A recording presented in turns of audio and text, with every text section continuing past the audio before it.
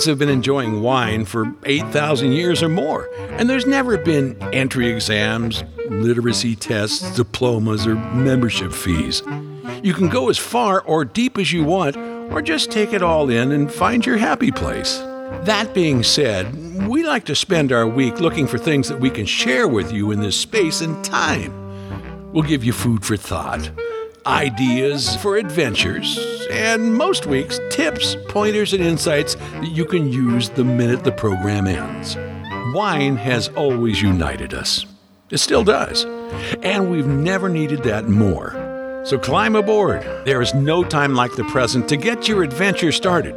So here's your host, the Doctor of Deliciousness, the Chairman of the Bordeaux, the Top Gun of Wine Fun, David Wilson.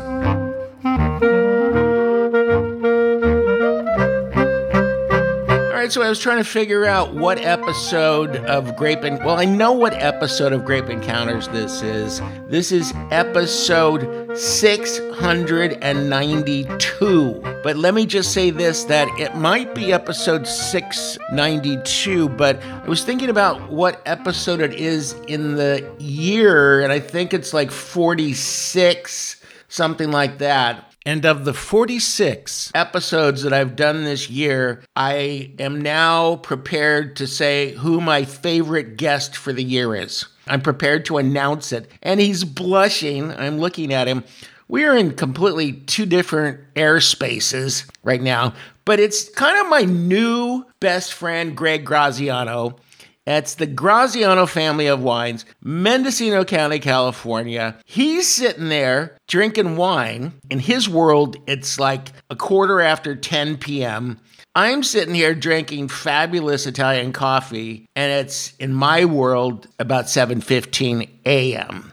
Greg, we couldn't be more opposite right now. Welcome. Thank you. It's, again, my greatest pleasure to be with you and to talk with you, and it's a pleasure to be here. You're the only guest, I think, that I can con into talking to me at 10 o'clock at night. So you're right in the middle of harvest. It's like you've got to be totally exhausted. Yeah, I kind of am, but my wife calls me the Energizer Bunny. Yes. Because I do have this incredible energy. And, at 68 years old, going on 69, I'm really lucky that I still have this, because that's what keeps me going, man. I'm not going to delve into your wife calling you the Energizer Bunny. That's a different show. I think that's the Howard Stern show. Hey, seriously, we've got so much to talk about. I sent you a list of topics because there's so many things I want to talk to you about. We had you on a couple of months ago, and it was just a great show. And by the way, the podcast version of the show was heavily downloaded. We told people that you were going to talk about how your wife calls you the Energizer Bunny, and everybody had to hear the episode. No. Anyway, no, it was really well received. I think we talked about hipster wine, I think is what we did, and that's why we got a lot of people really excited. I think all three hipsters tuned in. But let's start by talking about harvest. And, I had my friend Wes Hagen on a couple of weeks ago, and I just love him. He's down in the, Santa Ynez Valley, and he's a great winemaker and kind of knows everything about wine. He's one of my go-to guys like you. But we were talking about harvests in California in particular, and the fact that, if you're in Europe, the conversation about wine is often that this year or that year is a really good year. You got to buy the 81 or, whatever it is.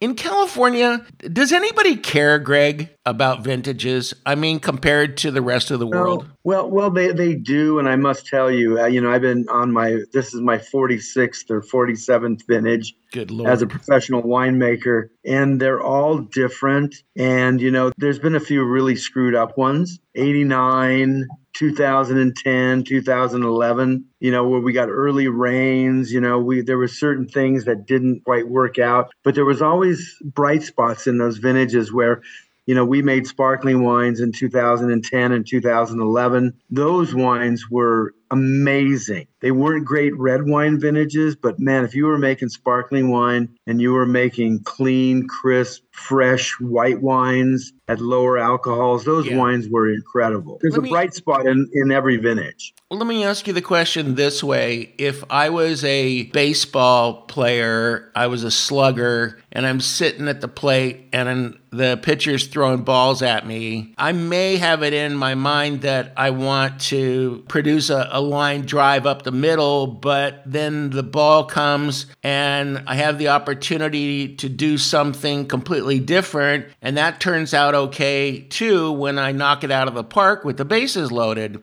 And I didn't expect to do that. Do you as a winemaker, do you get off on meeting the challenge of a year that is not typical? In other words, you're going, oh, this is not what I'm used to, and this is not what I'm used to, and this is kind of screwed up. Let's have some fun with this. Well, speaking about baseball, it's kind of like Yogi Berra, this is deja vu all over again. And I think if you're lucky enough to go through enough of these vintages, you go, oh, wait a second, this reminds me of this vintage. Oh, yeah. And you know what? I screwed up on some of those vintages, or I did the right things in some of those vintages. So really, that's one of the great things about having experience in this business is that if you pay attention, you can take those lessons that you learned in previous vintages and use them to your advantage. We're living one of those vintages right now. Yeah, that's what I was going to talk to you about. Have you ever been scared by a vintage? In 2010, nobody in the world probably has had 30 tons of Arnase sitting on the vine. God. 20 sugar, right? And I had 30 tons of Arnase sitting on the vine. It was sitting about 20 sugar, and we're watching the weather really closely. And, it's only going to rain like a quarter of an inch. And I go, I'm just gutsy enough to think it's going to be okay. Yeah. And then what does it do? It rains 3 inches. Oh, no. And that's when we used to till the ground. We rotivated the soil. And it rained so much we couldn't get tractors in. We couldn't get harvesters in. The ground was so soaked and so muddy that within 2 days, the entire 30 tons rotted. And it wasn't good botrytis. It was gray rot and horrible. And we lost the whole vintage. Oh, I thought this was going to have a happy ending.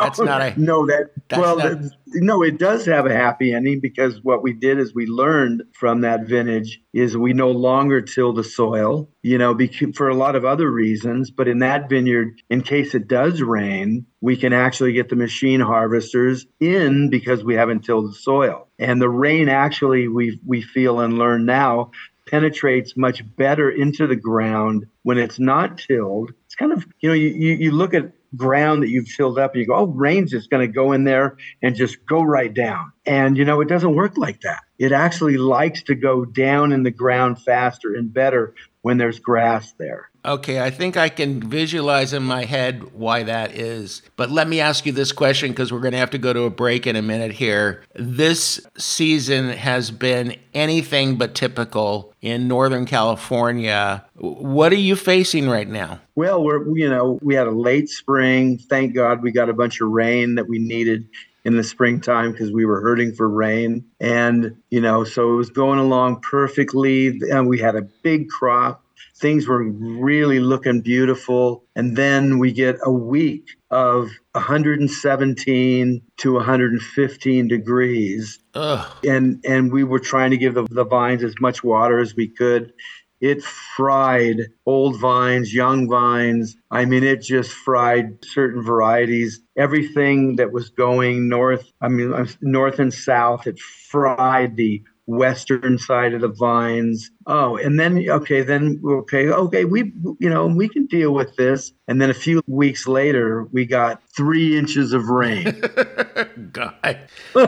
So, all right. So we don't have time for you to answer my next question, which is, okay, so what does that mean? But that's what we're going to ask you when we come back. Hey, we're talking to Greg Graziano. He is probably one of the most happy-go-lucky winemakers I've ever met.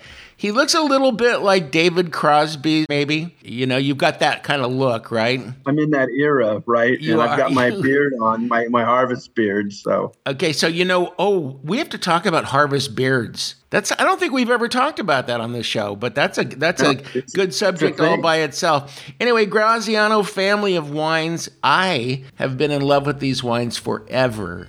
I have been drinking them for a long time because my brother lives up there, and every time there's a family event, my brother drags down cases of Graziano wine because he's kind of a cult worshiper of yours. And of course, my brother. When I want to go maitake mushroom hunting, I know where to go. I know, right? And I never will admit to him that I love your wines because I don't admit that he's right about anything. But if he ever bothered to listen to my show, he would know the truth about our relationship, but that's not probably going to happen because he's too busy mushrooming. Anyway, right. We're going to be back with Greg and more Grape Encounters right after this. David will be back with more Grape Encounters right after they touch up his hair and makeup. Oh wait, this is radio. Well, there's still paparazzi after the show to deal with. No. One of the top 3 reasons I love coming home to the U.S. for the holidays is that I get to lose myself in the mind-blowing selection of wines at Total Wine & More. Total Wine & More is the only place I'm aware of where you can check out thousands upon thousands of the world's best wines side by side, all for a fraction of what you might have to pay elsewhere. Plus, every time I visit Total Wine & More, I discover a new favorite. On my last visit, it was an astonishing Cabernet from Chile, priced about 2/3 less than you'd normally pay for a cab this amazing. I'm definitely buying more on my next visit, plus a case or 2 of great bottles to wow family and friends at holiday parties. And I know I'll be able to find awesome gifts for nearly everyone on my list. It really pays to ask one of their expert guides for help. This holiday, you'll love what you find only at Total Wine & More. Curbside pickup and delivery where available. Drink responsibly. Be 21.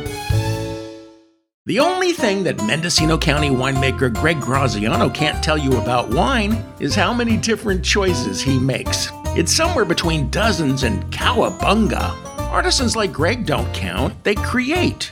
Did Da Vinci or Michelangelo take inventory? Let's just say that Italians like Greg can easily get carried away, especially when it comes to food and wine. Great wine is in Greg's DNA. His immigrant grandparents started making Mendocino wines in the early 20s, and despite being the head honcho of the much-beloved Graziano family of wines, Greg is just a humble, lovable guy. When you play in the dirt all day, you can't help but be down to earth. Ask your wine cellar for Graziano wines, or just visit GrazianoFamilyOfWines.com. They've got 5 different brands. Why? Well, because Italians tend to have big families. Life is just more fun with a Graziano at your table.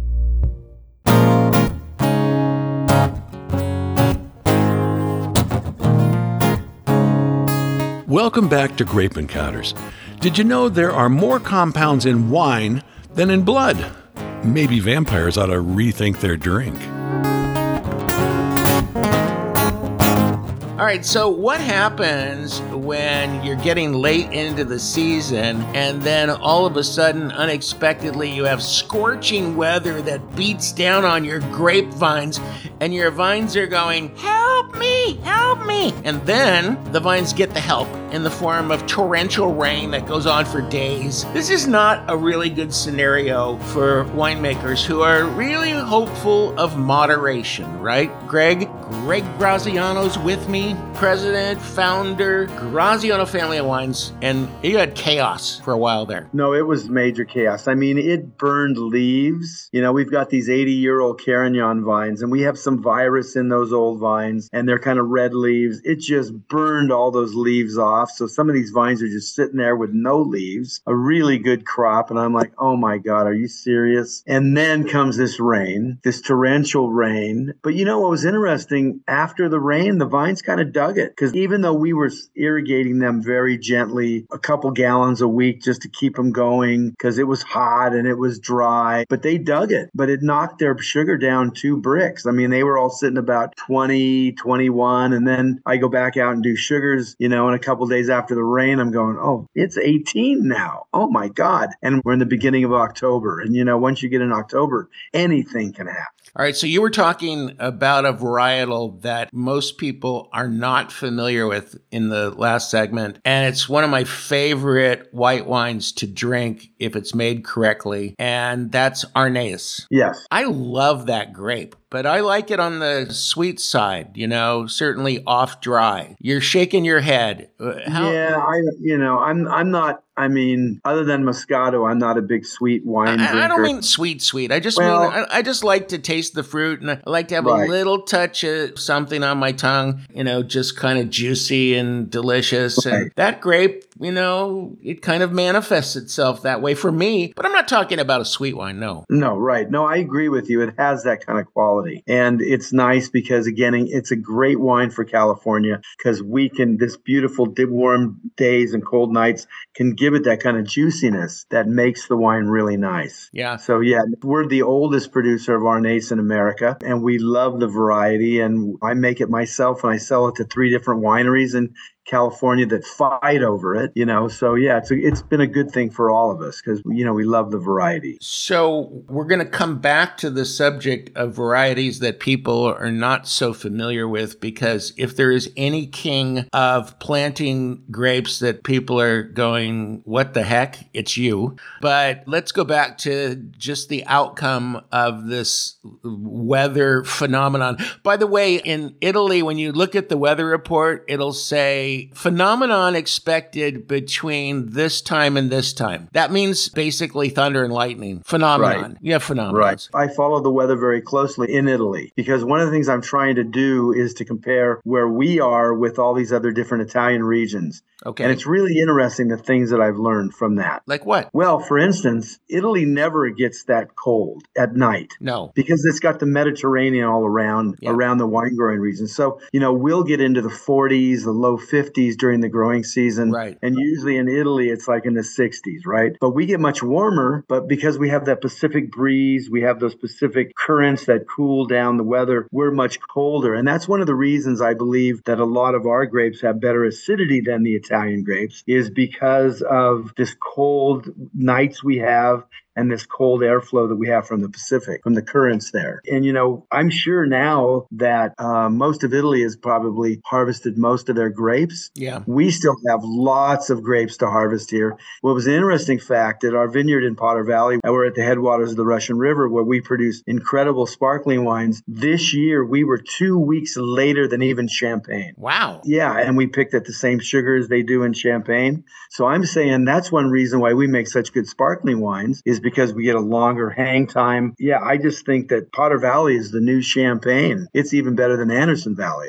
I can't wait to see that on an advertisement. Potter Valley, the new Champagne. People are going to go, Potter what? Potter what? Yeah, exactly. Potter Valley, sort of the feet elevation there. That really helps. Kind of the Mayberry RFD of Mendocino County. Is that about right? Yeah, well, John Parducci, one of the great winemakers of Mendocino, never really liked Potter Valley, said you could never grow good grapes there. And that was maybe before climate change, but it was also before we had really, really good grape growers in Mendocino County who grew the right varieties and knew how to grow those cool variety grapes like Pinot Gris and Pinot Blanc and Chardonnay and Pinot Noir, Riesling, things that do really, really well in the Potter Valley and in Mendocino County. So, yeah, things change. I mean, like I said, I've been doing this 45 years as a professional, and every day I'm learning something, man. You never quit learning. So here's what I'm so curious about where you're concerned. You grow a whole lot of different varietals of grapes. And I think it's safe to say that most people will not be familiar with most of those varietals. And that is such a scary territory to wander into as a winemaker, because unless you've got a following, unless you've got some real marketing savvy, you can wind up with a whole lot of wine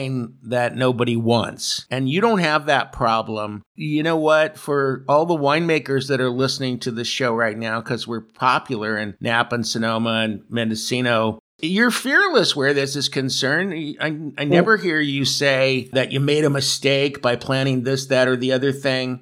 What gives? How come you're able to do this and most people feel compelled to plant the conventional grapes that they know will sell because everybody knows what they are? Well, let me tell you what, I made a lot of mistakes. No. For instance, no. When I planted 4 acres of Arnace in Potter Valley in 2006, right? Okay. Because I just love the variety and I thought everybody was going to rush to buy it. So, I thought, well, we're going to get 3 tons to the acre. It's no big deal. We'll be able to sell that. Well, little did I know, because we're good farmers and because Potter Valley has got lots of water and very good soils, we were growing 8 tons to the acre. Oh, no way. So 5 times 8 is a lot of freaking grapes. Greg, that's not a bad problem to have exactly. No, it is. It is when you're trying to sell the grapes and nobody wants them. Well, I suppose you could drop some fruit, couldn't you? Yeah, but we could, but that's not the way we usually run our business. So we ended up making the decision of saying, okay,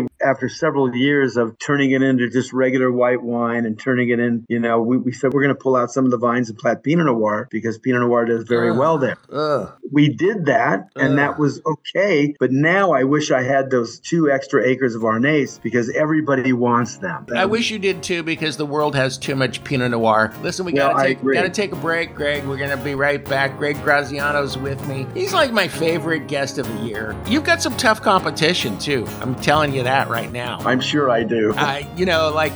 We had Kevin O'Leary from Shark Tank on earlier in the year. I just had the world's leading expert of amber and orange wines on. He's a stud. We've had great guests on this year, but none as amiable and as enchanting as Greg Graziano. Graziano Family of Wines. Go buy their wines. I'm not paid to say that. I'm just saying it because we got to keep him going so I can have him on as a guest for many years to come. Back with more Grape Encounters right after this. Did you know that some wines are just as delicious and desirable after 100 years as they were when they were young? Should I be seeing a winemaker instead of my doctor? Grape Encounters will return right after this. At Organics, we're surrounded by health nuts. That's because we're obsessed with lowering blood pressure, cholesterol, and the risk of cancer. We want to make weight loss easier and help you strengthen everything, from your heart to your teeth, nails, and hair.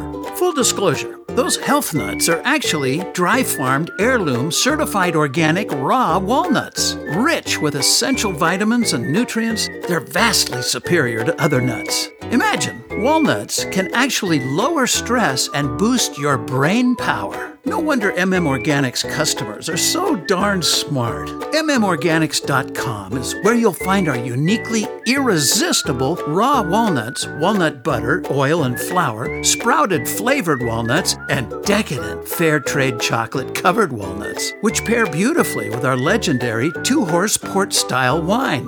Organics.com. Eating any other nuts is just plain nuts. We're back with more Grape Encounters. Did you know that there are approximately 600 grapes in every glass of wine and about 3,000 in every bottle? And remember that breakfast cereal commercial that claimed there were 2 scoops of raisins in every package of their Bran Flakes product? It's a good thing most people don't drink wine for breakfast, because the potential to have more than your fair daily share of grapes is definitely there. Thank goodness farmers grow more grapes than any other fruit. Aren't grapes groovy?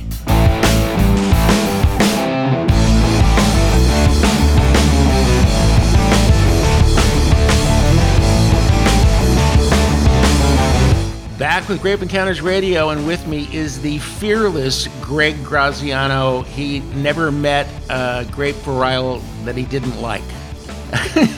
It seems that way, Greg, because how many different varietals have you got planted? How many? We have 20 different Italian varieties, and we got South African Pinotage, and then plus we make wines for a bunch of other people. So we probably make every variety almost known to man in our place. Why?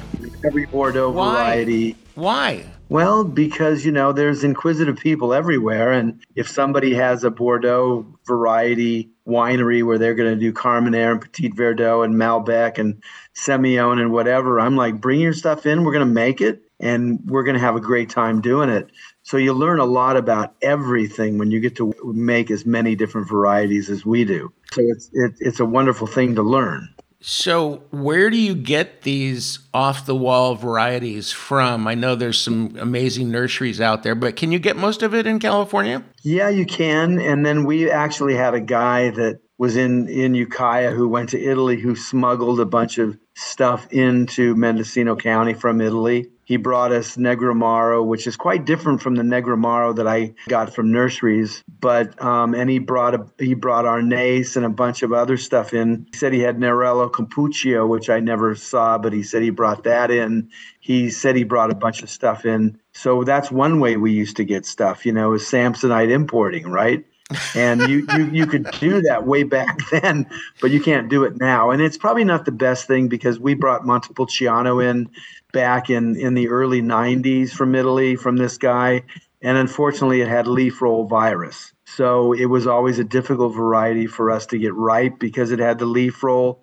And you don't want to be spreading viruses and diseases and insects, from other places. I mean, but it was the way the system was set up, and we just didn't want to wait. We were too anxious. We wanted this stuff, and we were going to do anything to get it. And that's what we did. And maybe it wasn't the right thing to do. They say that when you sleep with a grapevine, you sleep with every grapevine that grapevine has had contact with. Okay, I guess I can understand. I guess I can understand what that means. No, well, I mean that's why they have laws about bringing in fruit and vegetables, right? Because that could get really ugly sometimes, right? Yes, it can. Okay. Yes, it can. You can bring a lot of bad things from other places. Now, when you've done that, when you've done that, have you gone to the local priest and asked for forgiveness? No, unfortunately, we were just hiding, making sure that nobody found out about it.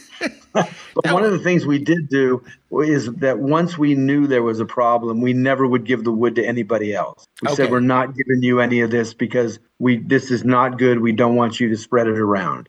So I was telling my brother the other day that I was going to smuggle in some vines for you. And the way I was going to, I had concocted this whole plan. Are you ready? So my mother my mom used to take like grapevines and things that had, flexible branches like weeping willow and that sort of thing. And she'd make these lovely holiday wreaths, right? I had it in my mind that I was going to make you a holiday wreath that on the surface, you just open up the package and there it is. And I'll have like little holly berries attached to it and all this stuff. But actually, when you get it out, you can just start unwinding it and it's just nothing but vines. Isn't that a great idea? No, it was done that way before. Trust me. Oh, that wasn't my idea? That's how some of it was brought in. Yeah, around Christmas time. Oh, yeah, I'm like, but that was before, obviously, 9/11. Okay. 9/11, screwed everything up. I can't believe we're actually talking about this. Anyway, what's the most obscure wine that you grow that people just freak out over? In a good way, freak out. Well, I think one of the things we're working with, obviously Nebbiolo. It's not so obscure. Well, that's what I was going to say. Give me something more obscure than that. That's not obscure. Well, Sagrantino. Oh, yes. Or Coda de Volpe or Falangina or, there's some pretty obscure stuff that we've got growing. I said we got 20 different Italian grape varieties that we're growing. And, and Tokai Friulano, there's not very much of that. But we've got some cool stuff that we're growing and selling to some hip winemakers who are doing some really good stuff with it. And we're excited about it. Okay, so let's say that you're standing behind your tasting room bar at your tasting room, okay? Guy walks in or woman walks in, whatever, and you say, you start talking, and then you ask the person, so what do you like? What do you typically drink? And the person says, oh, I'm a big Cabernet fan, love Cabernet, which is like what 80% of the people will say, or Pinot or something like that, right?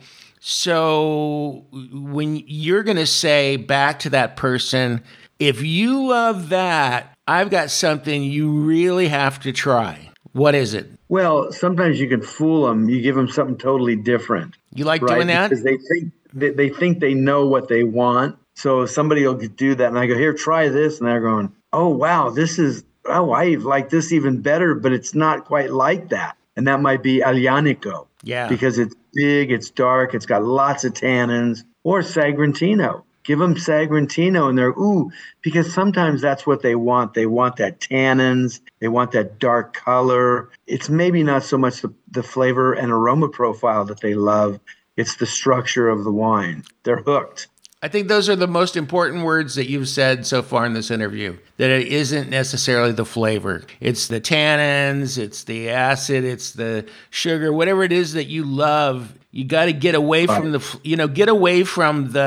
it tastes like berries and cassis and all that stuff, and start to zero in on what the other things that you're experiencing when you're drinking wine are, and you're going to become much more open-minded about wine if you do that. Don't you think? I do believe that, yes. I used to have fun when I had my wine bar. There was a Merlot. It's kind of a heavily produced wine from Emio, I think it is. It's one of the Wagner family kids. Emilo, yeah. Emilo, that's right, Emilo. See, I'm in Italy. I'm going Emio. But anyway, Emilo. And that Merlot is actually really delicious. I love that wine.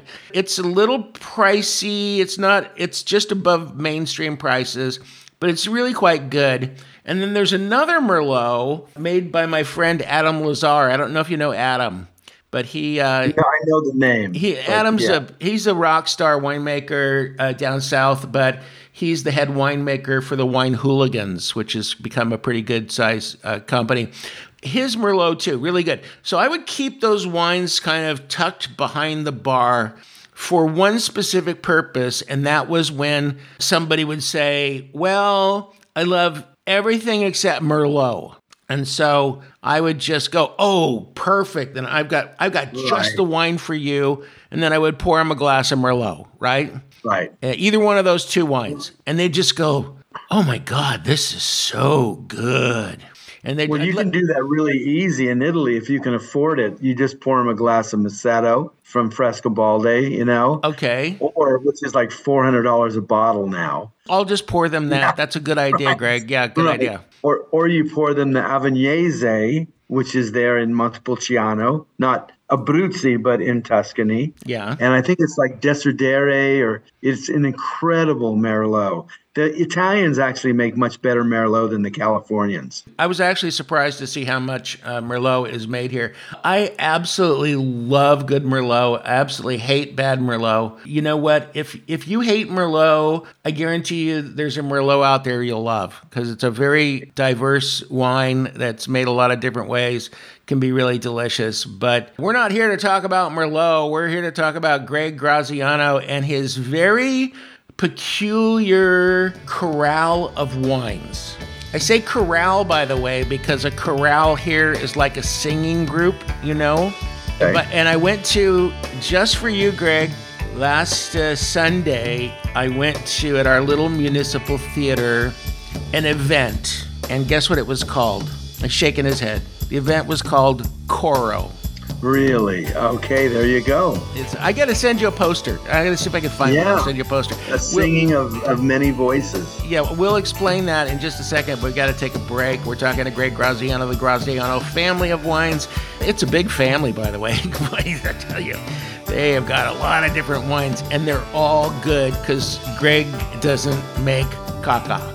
That's it. He doesn't make bad wine. All right, we're going to be back with Greg in just a second.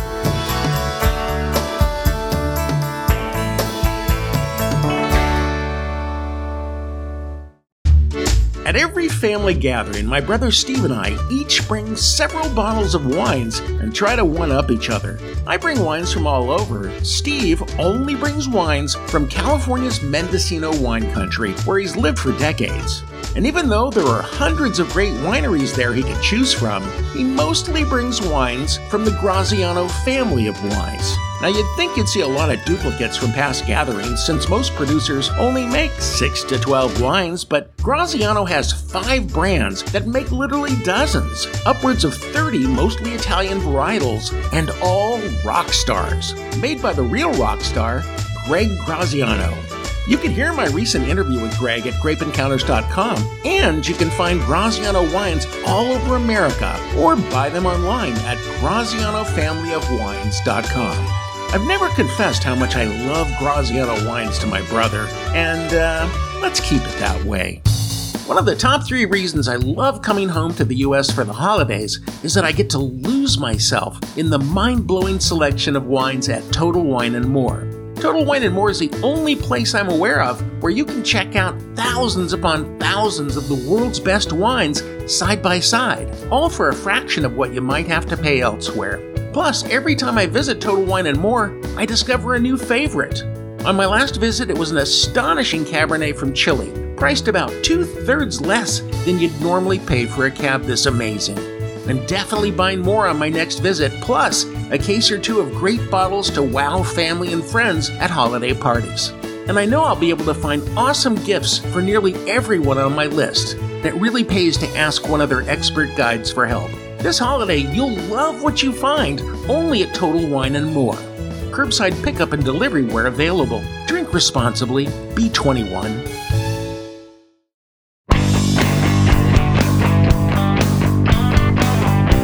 All right, well, I've made a big decision today. I've decided that after 16 years of doing this show solo, that I'm going to have a co-host now. Greg Graziano is going to be the co-host of Grape Encounters. That's actually not true, but it ought to be true. I mean, as good as our ratings are, they'll go through the roof if Greg is part of the team. Right, Greg? You want to be? I would hope so. I mean, I can be pretty entertaining. Not as entertaining as you, but I can be pretty entertaining. I've had to bleep a couple of words here today, Greg. What's going on? I never have to do that. I'm sorry. Winemakers don't curse.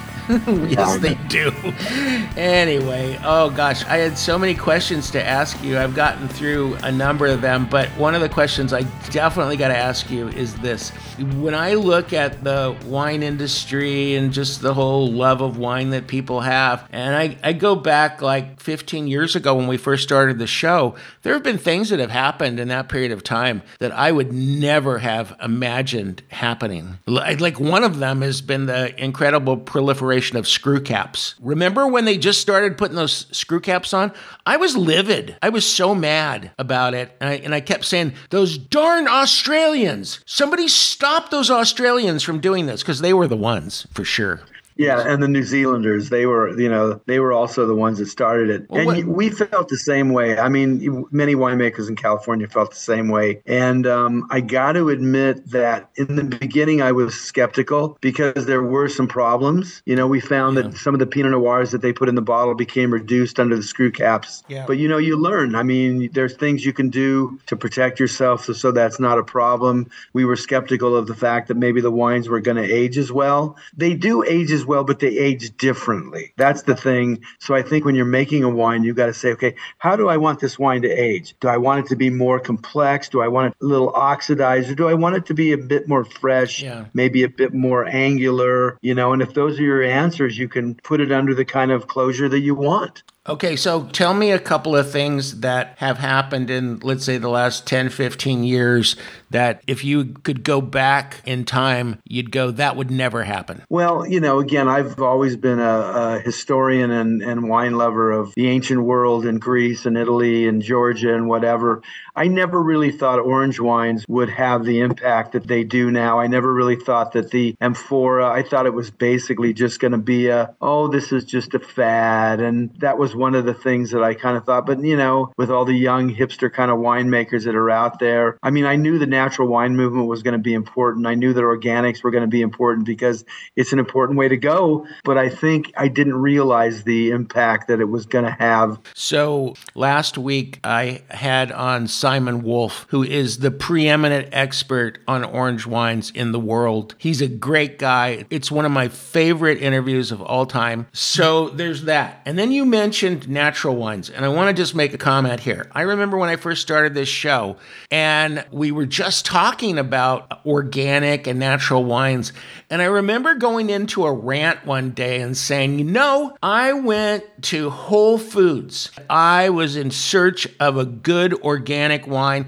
I bought 4 or 5 different wines. I brought them home. They were terrible. I said, can somebody please find me a decent organic wine? That's the truth. They were terrible in the beginning. Absolutely terrible. They were, and they're definitely getting better. And, this is part of the evolution of winemaking, is that we're all trying to be better winemakers and trying to be as natural and as organic as possible for basically the good of the earth. I mean, that's the main reason to do it. Am I a big fan of all that? Not especially, because my problem is I'm just a little bit too much of a control freak, So the last thing I want to talk about, I had a revelation when I went to bed last night, and it's a big revelation, and it's going to really torque some of my listeners. It really is. I'm going to lose 25% of my listeners right now. Ready? Unless they really take to heart what I'm going to say here. And that is, if you're listening to this show and you're saying, I'm a wine enthusiast. I never liked the word wine lover, by the way. I like wine enthusiast, even though the magazine's got the thing cornered, But I'm a wine enthusiast. I love wine. Wine's a big part of my life and all this. If you say that, and then all you do every year is load up on cases of the same old wine that you've been drinking for 10 years, guess what, brother? You're not a wine enthusiast, and you shouldn't even be listening to this show. Because this show is not for people who buy the same wine over and over and over. Why bother listening to me? Why would you even go to the Graziano tasting room? Do not go to Graziano tasting room if all you do is buy the same wine over and over again. Unless you're willing to change your thinking and open your mind to other things. There, I said it. Greg, that was really, I agree. That was suicidal. No, but I agree. It's like, I don't really like to go to the same restaurant. Like we go down, San Francisco is a 2-hour drive for us. My wife and I sometimes will go down and just have dinner and sometimes drive back, sometimes get a hotel. But we always want to try a new restaurant just to see what it's like, right? Yeah, because in San Francisco alone, if you decided you were going to go to every restaurant in San Francisco and you were going to go to 2 restaurants a day, one for lunch, one for dinner, and you just started doing that, by the time you got to the end of the restaurants, there'd be so many new restaurants, you'd have to start all over again. So why do you want to eat the same food? What's going on? Well, but just like the Graziano family of wines, there are some restaurants in San Francisco that I want to go back to again because I had such a great meal. So if you love great wine and you love the diversity, maybe you should go to Graziano and maybe drink more of their wine, but still drink other wines too, just to know how good our wines are. Okay, so don't get me wrong. There are certain wines that I would love to have 3 or 4 cases sitting in my place, right? Things that I really love. It's not that, okay? Those are sort of my showcase wines. Friends come over. I want to turn you on to my favorite cab or whatever it is. That's not the problem. The problem is people go to a store, and especially you Trader Joe people. You're traders. That's what you are. You're Trader Joe's. I love Trader Joe's, but you just go there and you just get the same bottle of wine each time. I see people coming out of Trader Joe's with a shopping cart that's got, like 10 cases of wine stacked up. It's like, maybe if you knew where those wines came from, you might not be buying so much. Well, I'm not going to diss the wines, but I'm just going to say, you know what? Come on, try something different, please. Try something different. So we got to go, Greg, but right. You know what I love about you is that if somebody wants to try a different wine every week, then they should probably become a member of your wine club because you got so much to choose from. You are like looking through the Webb telescope of wine. He's sitting there. That's quite a compliment. I appreciate that very much. No, it is. Every week I see these pictures posted from the Webb telescope and things that I never imagined, things I've never seen. And that's what Graziano is. It's just wines that you've never imagined, you've never tasted. And there's lots of Greg Grazianos out there really that are doing great things and offering up stuff that you haven't had before. So come on, get out of your rut. Live a little. All right, that's going to do it for Grape Encounters today. Got lots of really good shows in the can that you can find at grapeencounters.com. Be sure to visit Graziano Family of Wines. Check them out. And I am not being paid to do a commercial for them. I just love what they do. We'll talk to you later. Bye.